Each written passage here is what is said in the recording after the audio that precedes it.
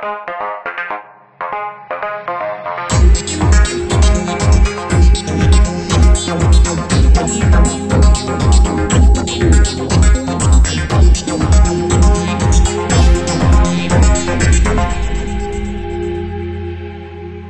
and welcome to the Me and Ryan Huber, and with me as always is Nick Seagraves. Hey Nick. Hey Ryan. Today, episode 28 of the Me, and we had promised you superheroes, but we're going to have to wait for a week on that one because of scheduling conflicts. But what we want to do today is talk about gentrification. Gentrification, for those of you who are unfamiliar with the term, refers to a lot of different things, but one of them is when people with a little bit more money, usually white people, usually in an urban environment, move into a poorer neighborhood or a neighborhood that's been more run down, maybe degraded urban environment for economic reasons, for cultural reasons, and they start to change the urban environment in ways that are objectively and subjectively good and bad, depending on who you are. And probably the worst version of this is when a big developer comes in and forces a bunch of poor people to move out of a neighborhood, and rents go way up and nobody can afford to live there anymore, and they build big condo, work, play type places. This is happening in places like Brooklyn. It has been happening in Brooklyn for a long time. Certain neighborhoods in Chicago, Los Angeles, other large cities. It's basically a function of economics and the trend of mostly young, mostly white, mostly educated people moving back into cities, choosing to live in cities and stay there rather than do kind of a suburb exurb thing, which is what our parents' generation did as they got more educated and earned more money. And I guess the way that I wanted to start this episode was to talk about your experience and my experience living in neighborhoods. You and I have in certain ways been part of gentrification, although that wasn't our goal. Sometimes gentrification is very much like, oh, we're going to change this neighborhood, but a lot of the times it's just a bunch of people trying to live, and it kind of just happens. And so I was wondering what your own story of being part of gentrification or experiencing it has been, and then I'll share a little bit of my story. So you could talk a little bit about Chicago, and I'll talk a little bit about LA, and we'll kind of unearth some of the why it's controversial and some of the sort of philosophical, cultural, underlying things that are going on, why people have a problem with it, why people think it's good, why people are uncomfortable with it. So let's start there. What has been your experience of gentrification? We should remind our audience that we are both white men between the ages of 25 and 35. So we represent gentrification demographically. But what has been your experience with this phenomenon, Nick? Yeah, mine, like you said, because we fit the demographics so well, mine has been positive in a lot of ways. I definitely have benefited from it in terms of the services that are available in my own neighborhood, like Logan Square. Talk to me about Logan Square a little bit. Give our listeners a little bit of just tell me about the area. Where is it? What has it been historically? What is it becoming? Why do you live there? Yeah, it's a northwest suburb not suburb, neighborhood, sorry. Yeah, of it's Chicago. not a suburb. It's not a suburb. It's a northwest neighborhood of Chicago. It had a very large Polish population. It still does. And now it's actually mostly Hispanic families. So there's like a lot of different Puerto Rican, mainly, and Mexican culture that has developed here. But in the last 10 years, it's kind of been slowly gentrified. So some of the signs of that, like there's a very old movie theater called the Logan Theater that was shut down for a decade or two. And I think a couple years ago it got renovated, and that's back up, and there's like high-end florists and This is good. Um, This is good yeah. information, but maybe frame it in terms of like geographically. Not everybody knows how Chicago works. Talk to us a little bit about the geography of Chicago and what it means that Logan Square is located where it is. Yeah. So I think most people know that the south side of Chicago is not great. So it's not a south neighborhood at all. So it doesn't have to deal with any of that. However, I know in the 90s it was considered the most dangerous northwest neighborhood or northern neighborhood. Why It was had that? just had a very large crime rate, especially violent crime. I think there was, I mean, from what I've been told by people who have lived here for a long time, this could be anecdotal, but there's a lot of tension between, there's a lot of gang activity. Because the South Side is mainly African American, a lot of the like young Hispanic people lived in the Northwest neighborhoods. Yeah. So instead of it being kind of an African American gang environment, it was more of a Latino one. I know the Latin Kings were a huge force that have been like slowly pushed out of the neighborhood. Yeah, so a lot of this And is based on policing and drugs, right? yeah, yeah. Well, it shows you kind of the history of something. So it was a Polish neighborhood when Chicago was a meat city, because no one wants to live here in a lot of ways. It's not close to the lake. It's not close to downtown. Yeah, we should remind Um, our listeners that the major feature of Chicago is Lake Michigan, which mhm. creates a natural economic draw and stratification based on your proximity to the lake in most cases, right? Yeah. So because it's northwest, the lake's towards the east. It's far away from, not far, but relatively far from it. It's not super close to downtown. So it's kind of like its own quiet thing. So it was cheaper. And then it remained cheaper. And when you had the influx of Hispanic uh, people moving to Chicago, it was still cheap. So it became that as well. Um, and I think now it's relatively cheap for like young professionals, quote unquote. So it's reached that point where it's still cheap, but there's stuff to do. There's like Yeah. cool bars and there's like nice restaurants and little like fun pop-up things. And so we have a farmer's market, which I guess that would be like the number one telltale sign that Yeah. gentrification has started in an area is if you Yeah, have if you like get a Whole Foods or a yeah, farmer's market, yeah, that's like we have a weekend farmers market, hmm. like so So why do it's you live yeah, there? because it was cheap, like Lincoln Park, which is east and predominantly white, and the streets are immaculate, and everything is just the houses are beautiful. It would cost me probably 3 times what I'm paying now for a smaller apartment, So if at this all. is similar to a Manhattan, Brooklyn kind of Yeah, thing.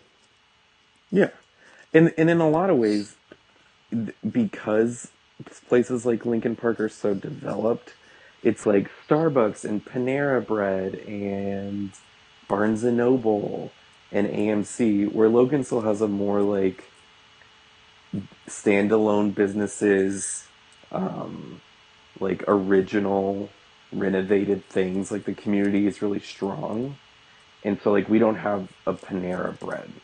We have a bakery, which I enjoy, because like growing up in Fort Lauderdale, everything is kind of a chain, Yep. or is like it's so hyper developed that it's really hard for individual businesses to exist Yeah. when there's like 8 million Chili's and Bennigan's and whatever around. Um, but Logan's interesting because the rents are still relatively cheap, these small businesses can operate. and do some really cool things. And the rent's cheap here for residential people, so it's like a perfect kind of I mean, environment in all of for this, when you use yeah, the word cheap, this is relatively speaking. It's not cheap as yeah. compared to a small town anywhere in the middle of America. It's cheap for a city. No, it's not cheap compared to anywhere. So I'll Like give that, yeah. you a comparison. So when Jessica and I moved to the place we live now, which is a rapidly gentrifying area, we were like on the. I mean, you lived here with us. We were on the Hmm. bleeding edge. We were like some of the first white people, to be blunt, to live in this neighborhood, and it wasn't because we were trying to gentrify. It's just because Jessica worked in Culver City, which itself has become completely gentrified. Yeah. Um, by families and businesses, and Sony Picture Studios is there, Motion Picture Studios is there, and Culver Studios, and the whole downtown Culver area but we couldn't afford to live there. We just couldn't. So, just to give people a picture um, of this neighborhood, we were able to get a really good deal on our place. And I'm going to use some fake numbers here. So I don't know why, but I'm Hmm. just going to use. Let's say we were able to, and these are fake numbers. Let's say we were able to get a 2 bedroom place with like a little yard here um, for $1,000 a month, which is not what we pay, but let's just say that's what we were paying. Hmm. That same place, a mile and a half towards the city center of Culver City, which is we're in the middle of Los Angeles, so everything's packed, very urban. Would be $2,500 to $3,000 Yeah. just by going, just by like I could walk to a neighborhood that's a little nicer than my neighborhood, but there's no way I could afford to live there at all.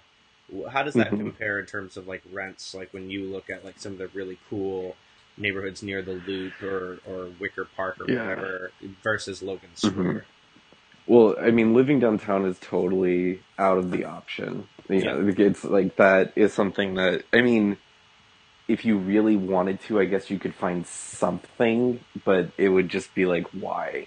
Because for me, it's like maybe I could afford to live in Wicker Park or Lincoln Park, but so my boyfriend Will, when we first started dating, lived in Wicker Park, and he lived in a 2 bedroom, and it was just 2 bedrooms. Like there was no living room or anything.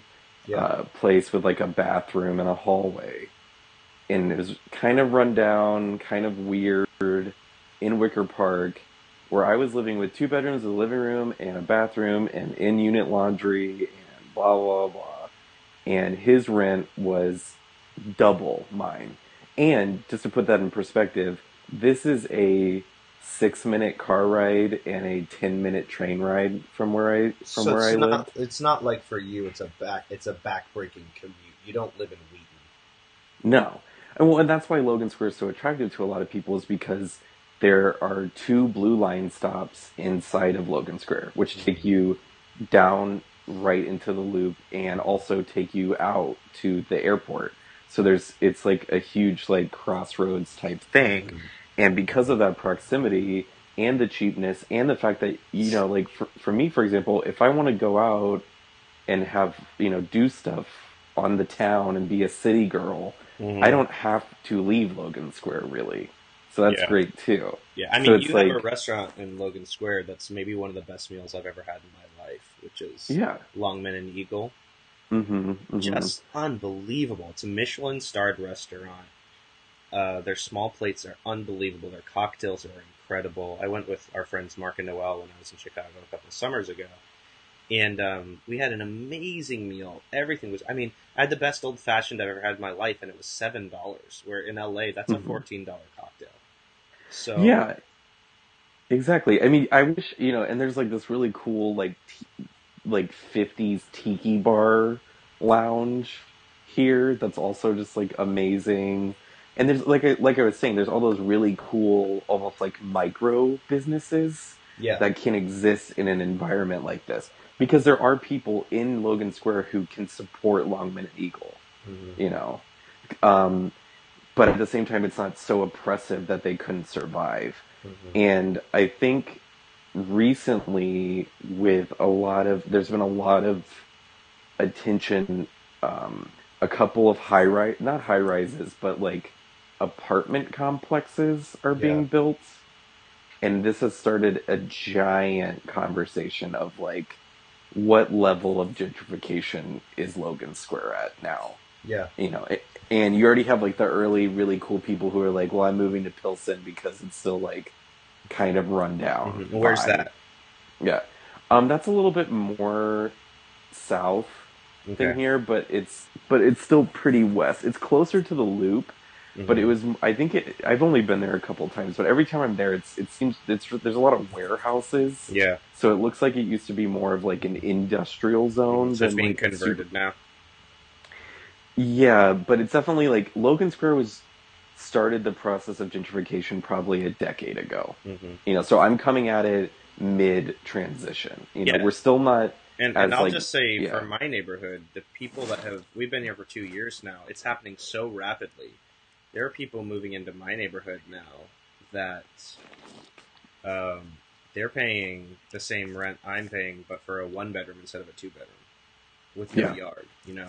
And so Yeah. things are changing, and they're changing quickly for this area because people just there are jobs around here. We're a few blocks from the Expo line, which is about to extend all the way to Santa Monica, and you can get to Grand Central. Is it called? Union. You can get to Union Union Station. Yeah. Station, and then you can go anywhere from there. When you combine this with like Uber and stuff, Hmm. it's really changed the game in terms of where you can live in Los Angeles. I was going to ask you about two things. One, what the people that you know that live in your neighborhood, what kind of things do they do to make money? What are they doing for careers or work or jobs? And secondly, um, what does the location of your workplace, Intelligentsia, what do the locations of those kinds of coffee shops in Chicago tell us about the geography of Chicago and about gentrification in Chicago? Yeah, totally. I think those are both really good questions. Logan Square is actually really diverse. So I'm not just my friends, but also the regulars who come into Intelligentsia, who who's who live in the neighborhood. Yeah. Um, so there's a huge service industry thing, which like, shocker, 20 somethings in an urban environment. But most of you Um, have bachelor's degrees, right? yeah. So there's that. Um, there's a huge service industry thing, a lot of bartenders, like a lot of bartenders. There's tons of bars in Logan Square. When my parents visited, I struggled to find a restaurant that wasn't actually just a bar that had food Yeah. for my brother because of my younger brothers were here, and I realized like, oh, there's like I don't know any really, which is different, and I think it shows you how young the population is here in a So lot there's of ways. probably not a lot of families with two or three teenage kids. No, but that has started. Young families or baby families are definitely a thing here. One of the like this has become gentrified things that I've heard people complain about is like strollers. Yeah. Like I've heard people say like 6 years ago there would never be a stroller in Logan Square, or if there was, it'd be like a really like the baby would already have tattoos Yeah. and like The blah baby's blah smoking blah. cigarettes and has an EP out. Yeah, yeah, yeah, totally. But it's actually pretty diverse. So some of my regulars, I would probably say half of them commute via the Blue Line um, downtown to do. I know a couple marketing people, some finance people, stuff like that, who don't want to live in like a studio in a giant high rise and pay Mhm. thousands of dollars for that. Now And so they, your girl Kinsley, who we need to have on the hmm. podcast at some point, Oh because yeah. she's a literary genius among other things. Hmm. She's a grad student right now, right? She's a grad Does student. she live near you, or does she live like totally in a different neighborhood? No, I mean her living situation was kind of interesting just because her roommate's parents. they basically are landlords in different locations in Chicago. Oh, okay. So their rent has been very weird Well, because of let that. me ask, Yeah. like a person like Kinsley, where is she likely to hmm live? Is she going to live in Logan Square? Or is she going to live closer Yeah, to? she would live in Logan Square. She would live in Bucktown, Irving Park, and all of these are right next to each other, by the way.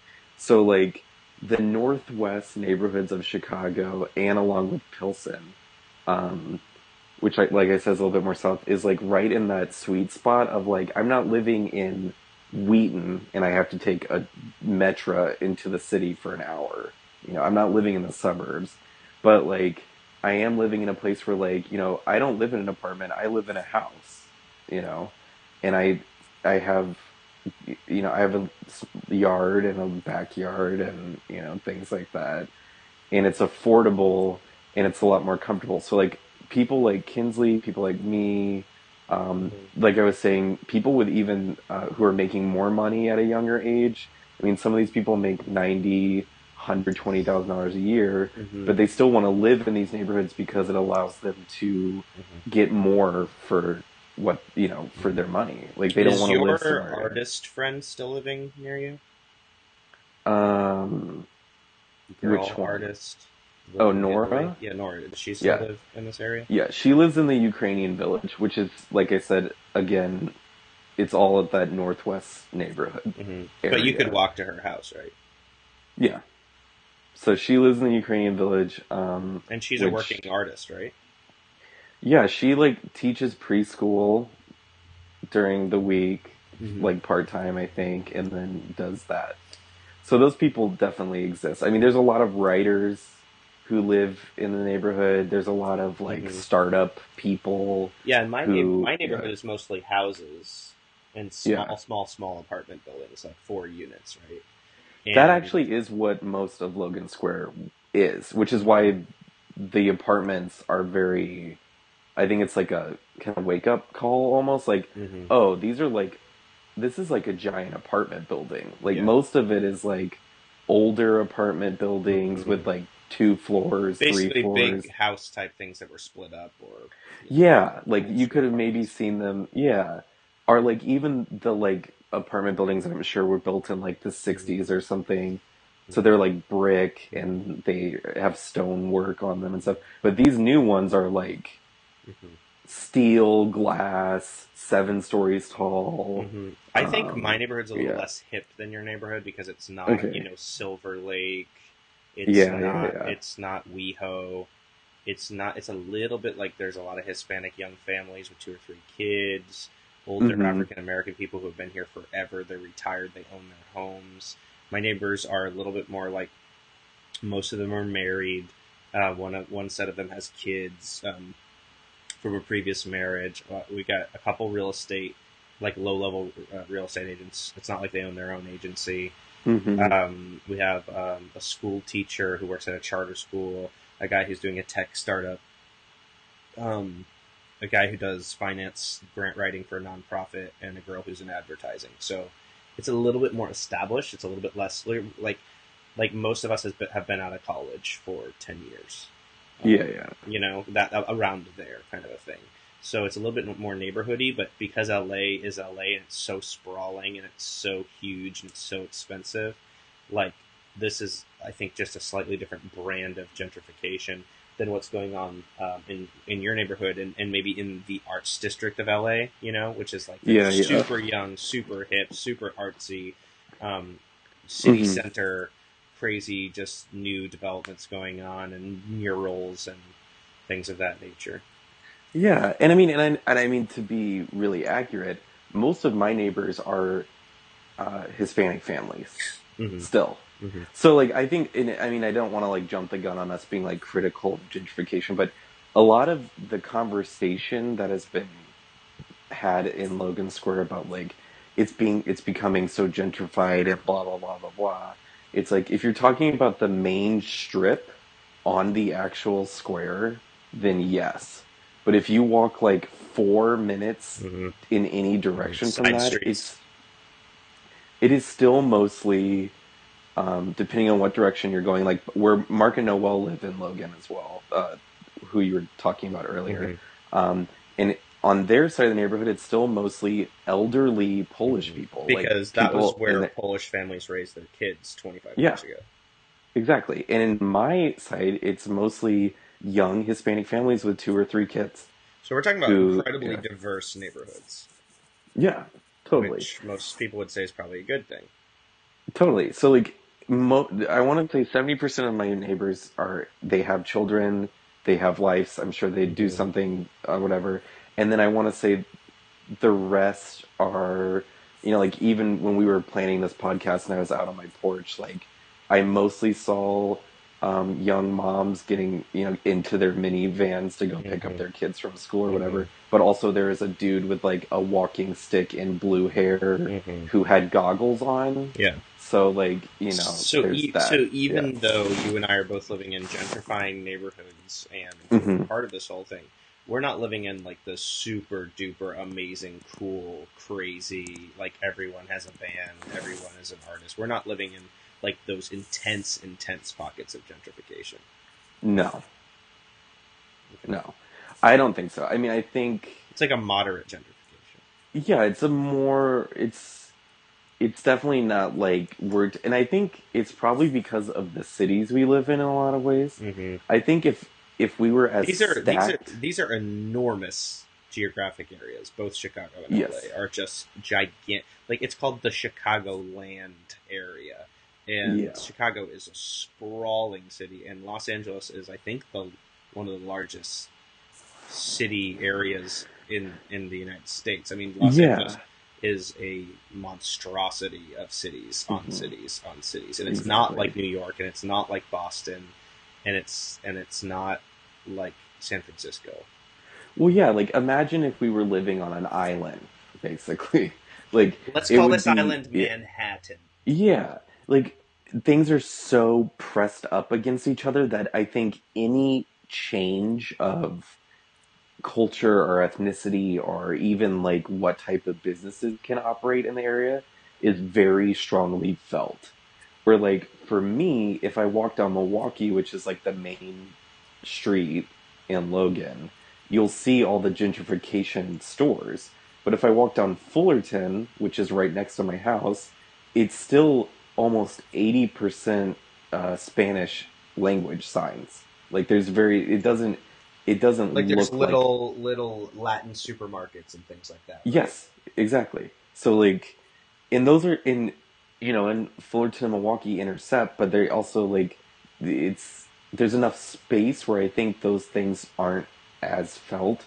Where if we lived in a place like San Francisco, which is literally like the size of a football field in my head, Hmm. like it's I can't imagine a neighborhood going from being mostly Chinese to having half of a white population. Like I feel like that would be so much more impactful in that area, Before if we that move makes into sense. some of the challenges of gentrification, Hmm. maybe do something that might be obvious to some people, but tell me what are the good parts in your view of gentrification? Like why isn't it just like this is happening? Why is it? How could we argue that it ought to be happening? Yeah, I mean, I think the good parts are um, people who it's almost like hmm, it's almost like discovering the new world again or North America again, where it's like if you go to downtown Chicago, there's things that have existed there for what seemed like forever, Yeah, and like you have to play all these games, and like if you want to like have a restaurant in this district, you have to like do this and this and this, and we could like say a lot of these yeah, areas are pretty calcified, right?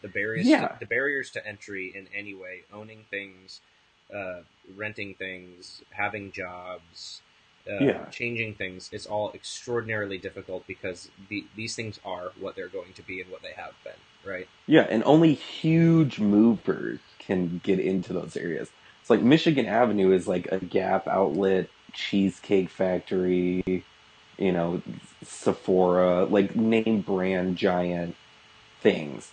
And I think gentrification almost opens up areas to say, I want to open up a retro tiki bar you know, Yeah. and I want the cocktails to be $9. To do that, you can't. That couldn't happen in the loop. You know, Yeah. that's just like there's literally no space for it. So I think gentrification allows people with new ideas or with different goals. Like I'm Hmm. sure whoever owns Lost Lake, the tiki bar I'm talking about, isn't doesn't think, oh, I can't wait to make this a national brand. You know, Yeah. like there's gonna be Lost Lake tiki bars in every neighborhood in America. So You is know, it like fair to say yeah. that in some ways these gentrifying neighborhoods are basically the new locus of the American dream? Yeah, Is that fair? absolutely. Okay. And for the residents, you know. So and not just business owners and entrepreneurs, but for the residents it's like, "Oh, I can live in Chicago or LA and have access to the huge employment opportunities that are here Yeah. as opposed to the suburbs." Yeah. And I don't have to commute and I can enjoy kind of being cool and like getting to see cool things. Well, I was And gonna it's say and you it, say cool, yeah. but what I would say is you can open up a strip mall restaurant in a suburb right now and make a run at it and stuff, and you can do okay and whatever. Hmm. But I think the difference for me is in these urban environments because there's such an educated and ambitious and striving population. You can do really it's so competitive in some ways. You need Hmm. to be all in. So when Yeah. someone starts something in one of these neighborhoods, they've thought more about it. It's not on a whim. They have a plan. They have an expertise. They've worked on their craft. Like if someone like whoever started Longman and Eagle in your neighborhood, that's a serious chef. That's not just Hmm. some mom and pop bagel shop that opens up in some suburb somewhere. It is Yeah. really bringing something new, inventive, ambitious, and cool, like you said, to the neighborhood. Like it's not like some of the restaurants I've seen in the suburbs where it's like we opened up another. It's like a Panera Bread, only different, or like Yeah. it's not as tired. It seems fresher to me in a way. Oh, they well because of their target. I almost said audience, but their the demographic that they're looking for Yeah. is like 28-year-olds and 35-year-olds. You know, like they're looking for people who are not living in the suburbs for a reason, you know. So it's like I think I've just come to expect it where it's like if I go to a restaurant in Logan Square or Wicker Park, there's going to be some like niche thing that they do, you know. Like it's not going to be like we make really good sandwiches the end. There's always like some it's almost funny because it's almost like cliche now, but there's always some like this has like arugula pesto with like duck fat fries or blah Well, blah also blah. like I It's was yeah. just in San Francisco, Hmm. and it's like the big thing for the last few years has been toast. Hmm. So you can go to the Mill or to Treble Coffee Co., which started this whole toast trend, and you're gonna get a piece of toast, one piece of toast. It's gonna cost you $4, Okay. but it's gonna be bread they baked, and then it's gonna be toasted. It's gonna be about 2 inches thick, really, really, really thick toast, and it's gonna be spread with something that's amazing. Whether it's like an Hmm. artisan pumpkin butter, or whether it's just at Treble they do cinnamon toast, so it's like they Hmm. slather it in butter and cinnamon and brown sugar, and it's the Jeez. best piece of toast you've ever had.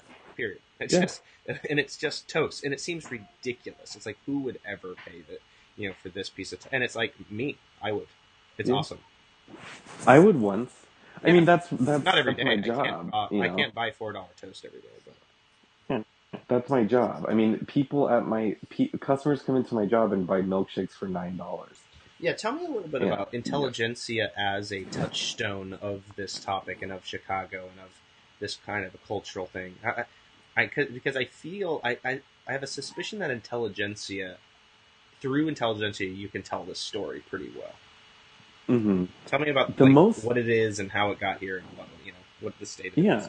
So it started in 1995, and it was just it's one of the third wave coffee shops. I don't know if you're like familiar with what that means. Assume I'm not.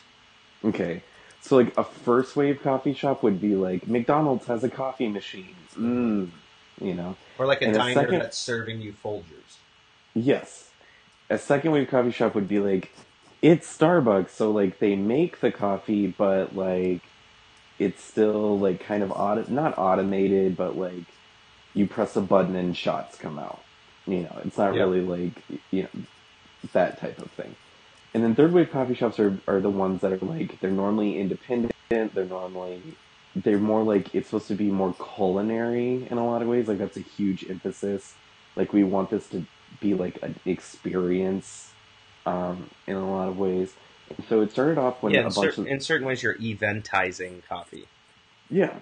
Well, it's like raising it to. It's the difference between getting like the house red at an Olive Garden and going to a wine bar. You know, like yes, they're both wine, but it's different in a lot of Yes. ways. Um, and so it's basically that, and it started in Chicago actually, and it was just kind of centered around the idea of like putting a lot of effort into coffee, like making coffee Hmm. into one of those things like And wine or where were the cheese. first like one, two, three locations? Where did they start? Yeah. What neighborhoods? So the first one was in Broadway, over on Broadway, which is near Uptown, which at the time was kind of sleazy. Now it's super, super, super developed, like unbelievably developed, like Whole Hmm. Foods, So everything. in that way, Um, like intelligentsia seems to be maybe not a leading indicator, but perhaps a lagging indicator of gentrification. oh, totally. And I think what's most interesting is intelligentsia is like even in the places in LA that they're at, Silver Lake, Hmm. Venice, and Sunset. Pasadena. So it's like Hmm. there's there's those are places that have those micro cultures of like Hmm. something cool's going on here. And I Hmm. could see an intelligentsia opening up in the art district and maybe Eagle Rock or Hmm. something, but like By the way, yeah. Blue Bottle, backed by an enormous venture capital buy, Hmm. is making a huge play for Los Angeles right now. Blue Bottle is a Oh San yeah. Francisco-based third wave coffee. I mean, they Okay. want to be the alternative to Starbucks and Intelligentsia in Los Angeles. Yeah, totally. I mean, it's actually it's. I think Forbes put the third wave coffee industry as one of the 10 industries that resisted the recession. So for some reason during the recession, Intelligentsia did really great. Like they've done really really well, Do you want to know along why? with Counterculture and Blue Bottle. Do you want to know Go why? for it. People like drugs. Yeah. People really like drugs, and if you can make it like a boutique drug, then you're going to make a lot of money. You know what Oh yeah. other industry is recession proof? Alcohol. You know whatever other one is weed. You know what? Yeah. Cigarettes. Like those things are recession proof. And I don't say that in a judging way. I have coffee every day. Like I went to Hmm. a third wave coffee shop this morning to meet with my pastor and just talk about things. Hmm. Akasha in downtown Culver, which is great. Yeah. Which serves Um, Intelligentsia coffee. there you go. So I had Yeah. Intelli this morning. Yeah. Actually, I had a pour over from Colombia or something. It was good. It was Hmm. highly caffeinated. Um, and I paid $5 for it. Yeah. So I can see why it's an industry because I want my caffeine so that I can make podcasts and write Yeah. dissertations. And I think you can look at it in a negative way and be like, you're getting people to pay. I mean, we have some customers who come in who are like, you want me to pay like $4 for a cup of coffee? Like, this is the gentrification bullshit that I'm talking about, you Mm-hmm. know? And you can look at it from that way. And I don't want to seem biased, but like, Intelligentsia also pioneered a direct trade model.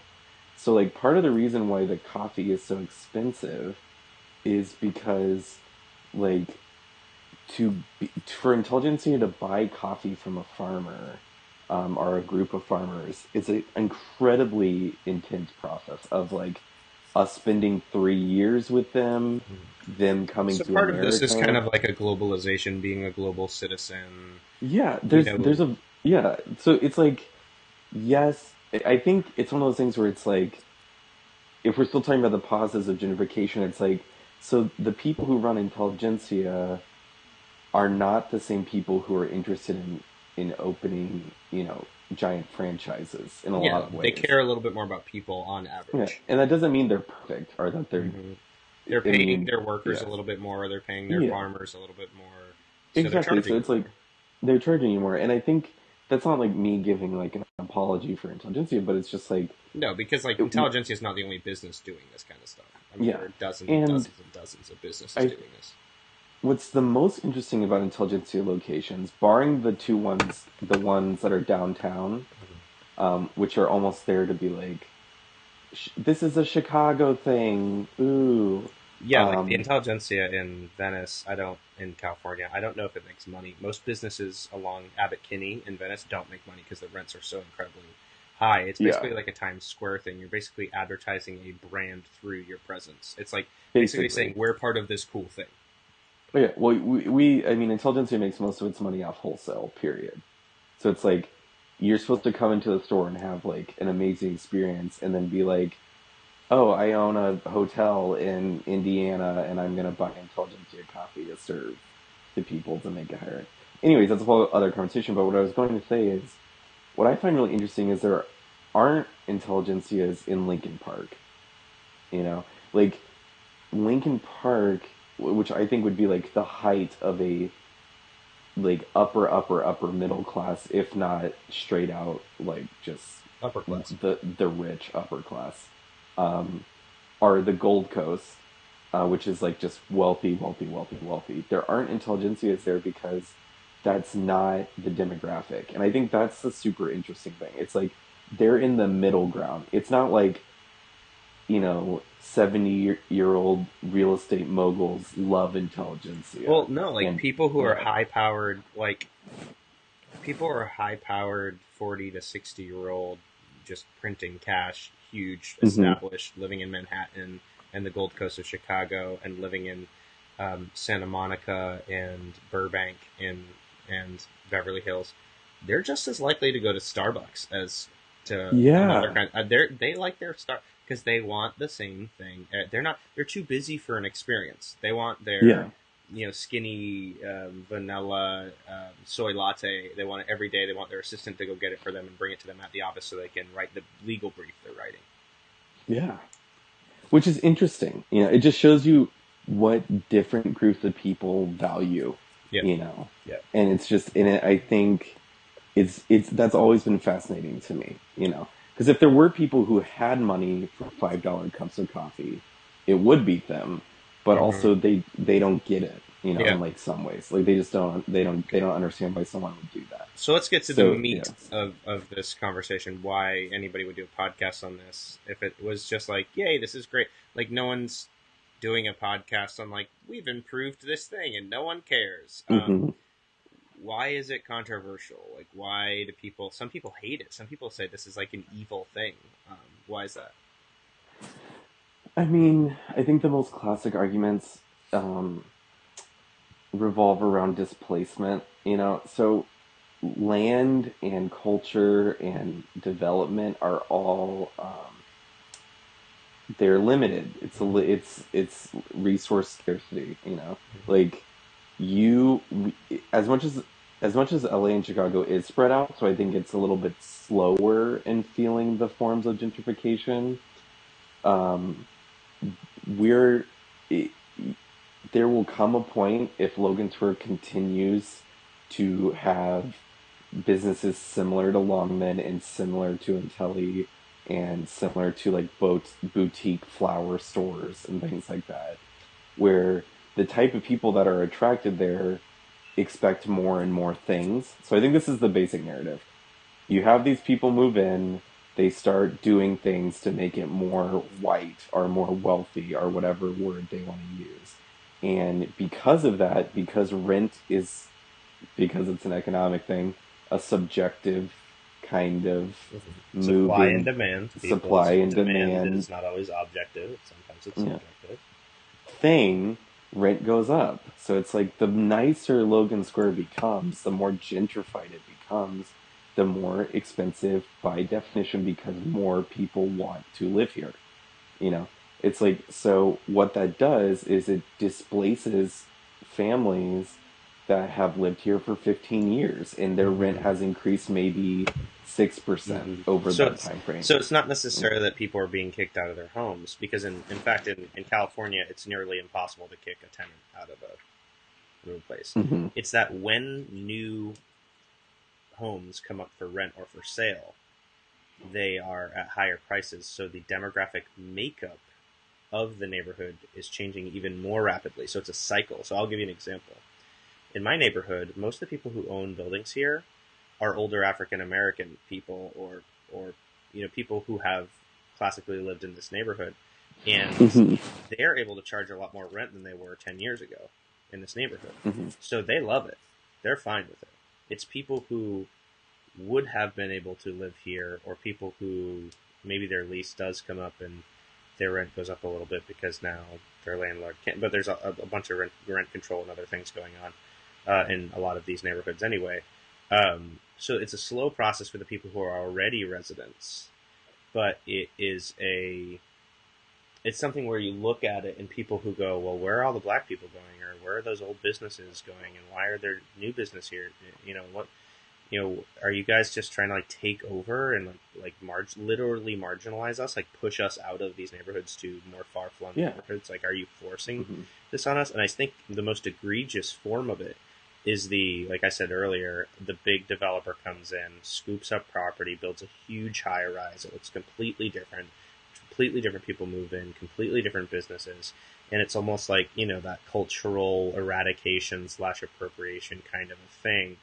And people feel like their way of life is threatened. Yeah. Well, I mean, I think the awful irony of it is, and this came up really recently in Logan, was a huge real estate firm owns tons of property Mm-hmm. here Because it's a good investment, right? because it's a good investment. Fishman and Co. Yeah, they own the building in Tully's They own the theater. They own Longman's building. They almost own everything, and they were going to raise the rent. Okay, and I think they still are actually. And there's this huge protest, but and some of it was incredibly stupid. But a great argument that a woman who owns the flower shop across from where I work was talking to me about was she was just like, part of the reason why people want to live here and want to buy this property is because of the work that I've done. Mm-hmm.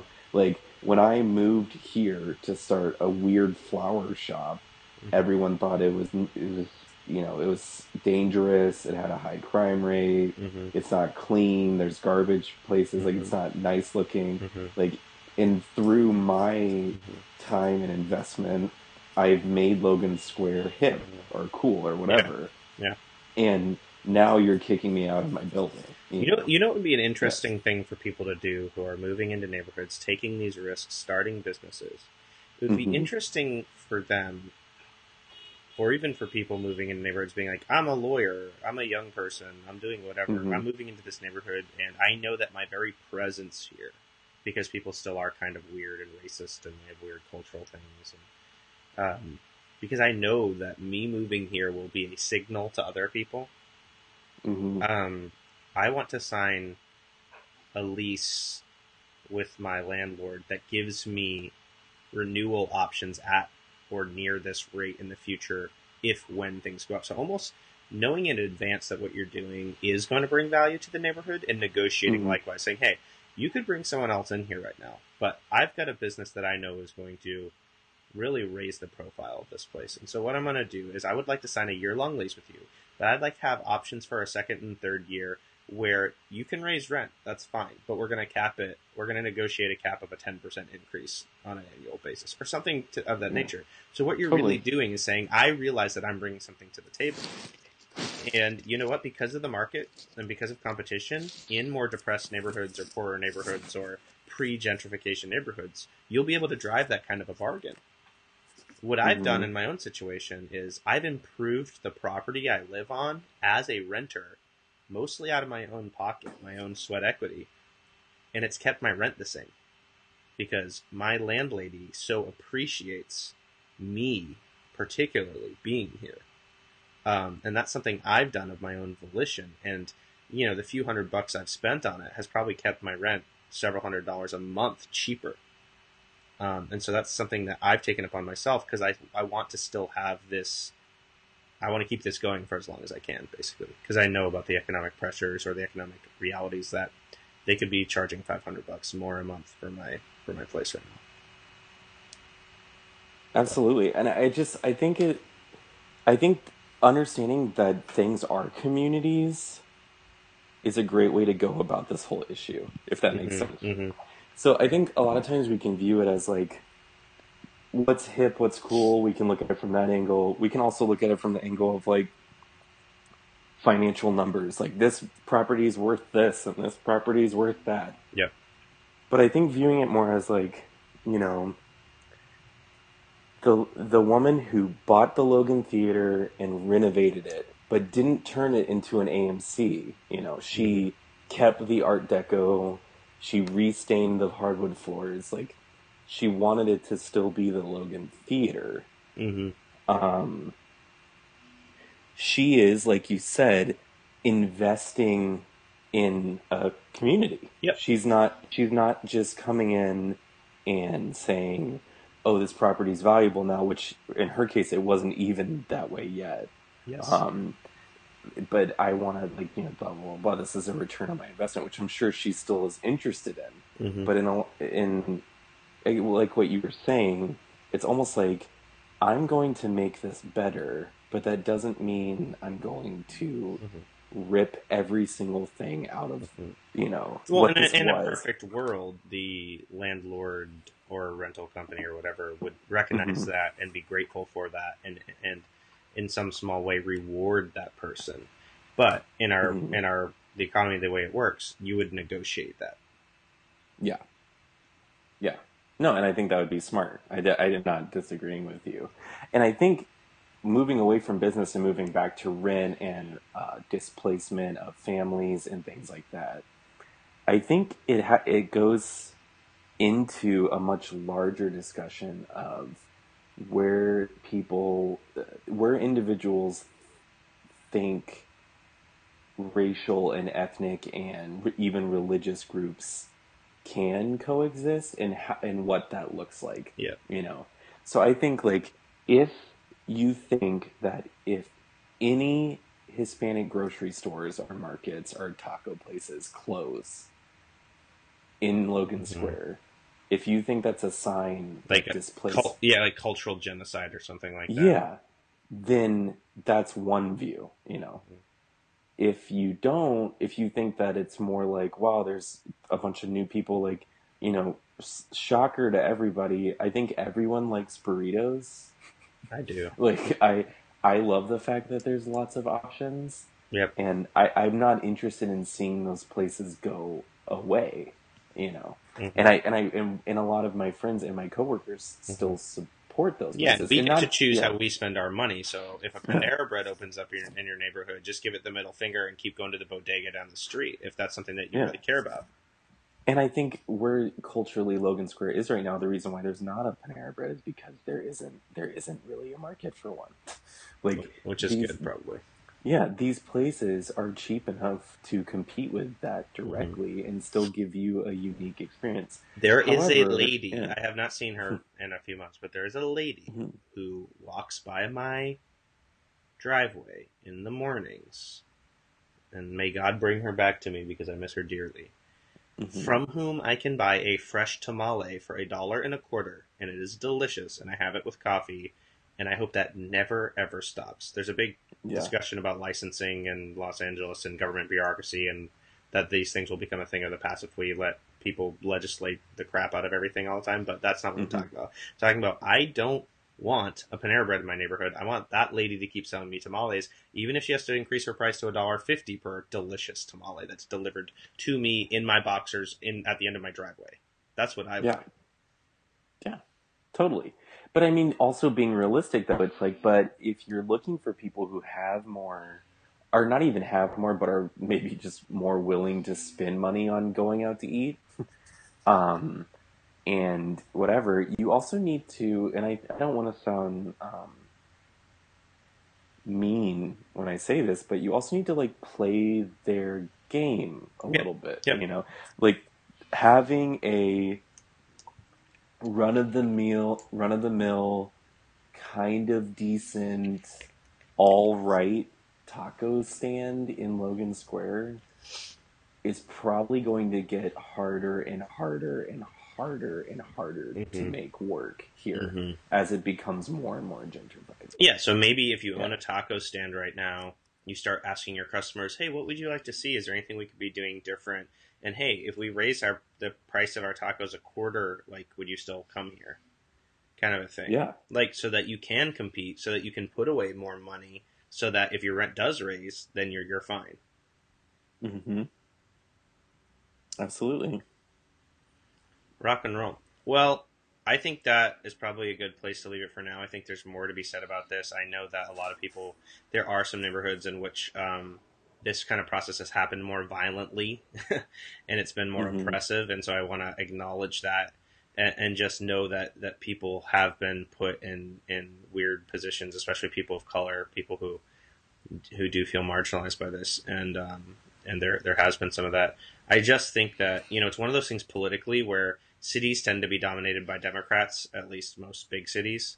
And at the Hmm. same time, and people know that gentrification is good for cities economically. It brings in more money, bigger tax base. You can offer more services in your city. It's healthier for the government.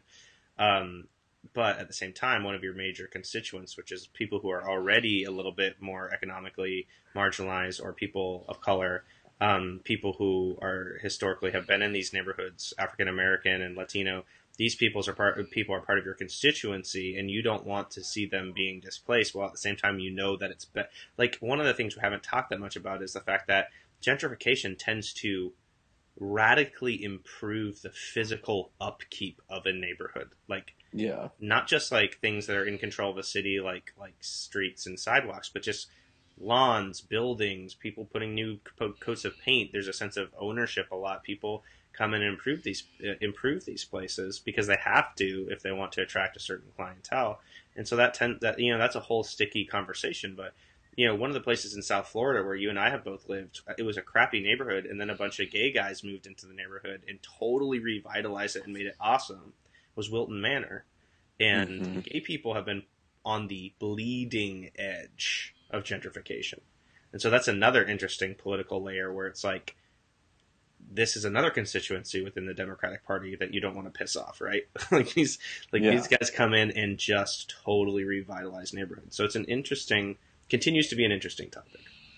Yeah. And I think the last thing I want to say about it is I want to say in 9 times out of 10 cases, it is more a organic thing that people do because they have to. Yeah, people don't have a master Yeah. plan to come in and change. It's Yeah. like I needed to live someplace where I could see my wife sometimes, so she needed to be closer to work. So we needed to live in the middle of LA, and we needed to find a place that she was gonna feel safe walking down the street, even though a guy got murdered down the street from us a few months ago. Like she was gonna feel Hmm. like safe-ish and close-ish, and that we could afford. And so for us, Yeah. it was survival of our relationship and our marriage and our state of being. It wasn't to try to push anybody out. Hmm. And I think that's something that makes it more difficult is like, how do you even legislate against it, It's quote almost unquote? impossible. It's almost impossible. Because it seems so individual. Like Mm-hmm, mm-hmm. It whoever is. came in, yeah, whoever opened Longman probably just was like, I've always wanted to own a whiskey bar, and I am a really awesome chef. The Mm-hmm. end. Yep. And I can't afford to open my restaurant in the Loop, Yep. so this building is cheap, and I'm going to do it. Like, which has almost nothing to do with anything that we Mm-hmm. were You just would have talking to about. literally make like demographic quotas and Hmm. legislate those, which I think most people would be uncomfortable with. Yeah, Um, that's like scary. Like I yeah, don't think. Yeah, yeah, yeah, yeah. yeah. We need 10 gays in this neighborhood, guys. Hmm. Can we get some? Nope. You're number 11. You have to go live somewhere else. Yeah, like that's not great Well, at all. it's a really interesting topic. We have another interesting topic for you guys next week. We promised it would be this week, but we will deliver for next week, and that is the topic of superheroes, superhero movies. We might even mix in a little Beyonce lemonade into this cocktail. Mike McCann will be joining us for that. We're excited about that. I'm going to try to see Captain America Civil War between now and then, just so I can be, up on my Marvel biz. And, we just want to thank you guys for listening. If you want to hit us up on Twitter, I'm at Ryan M. Huber. He's at NICSEGRAVES, right? Mm-hmm. And Nick Seagraves on Twitter. We have at The Mean Pod on Twitter. You can also comment on our SoundCloud and such. You can get us on Stitcher. You can get us on iTunes. There are a lot of different places to get this podcast, but we appreciate you listening. We will be bringing you superheroes next week, but until then, this has been Ryan. And Nick. And we will be talking to you next week. So, bye. Bye. Bye.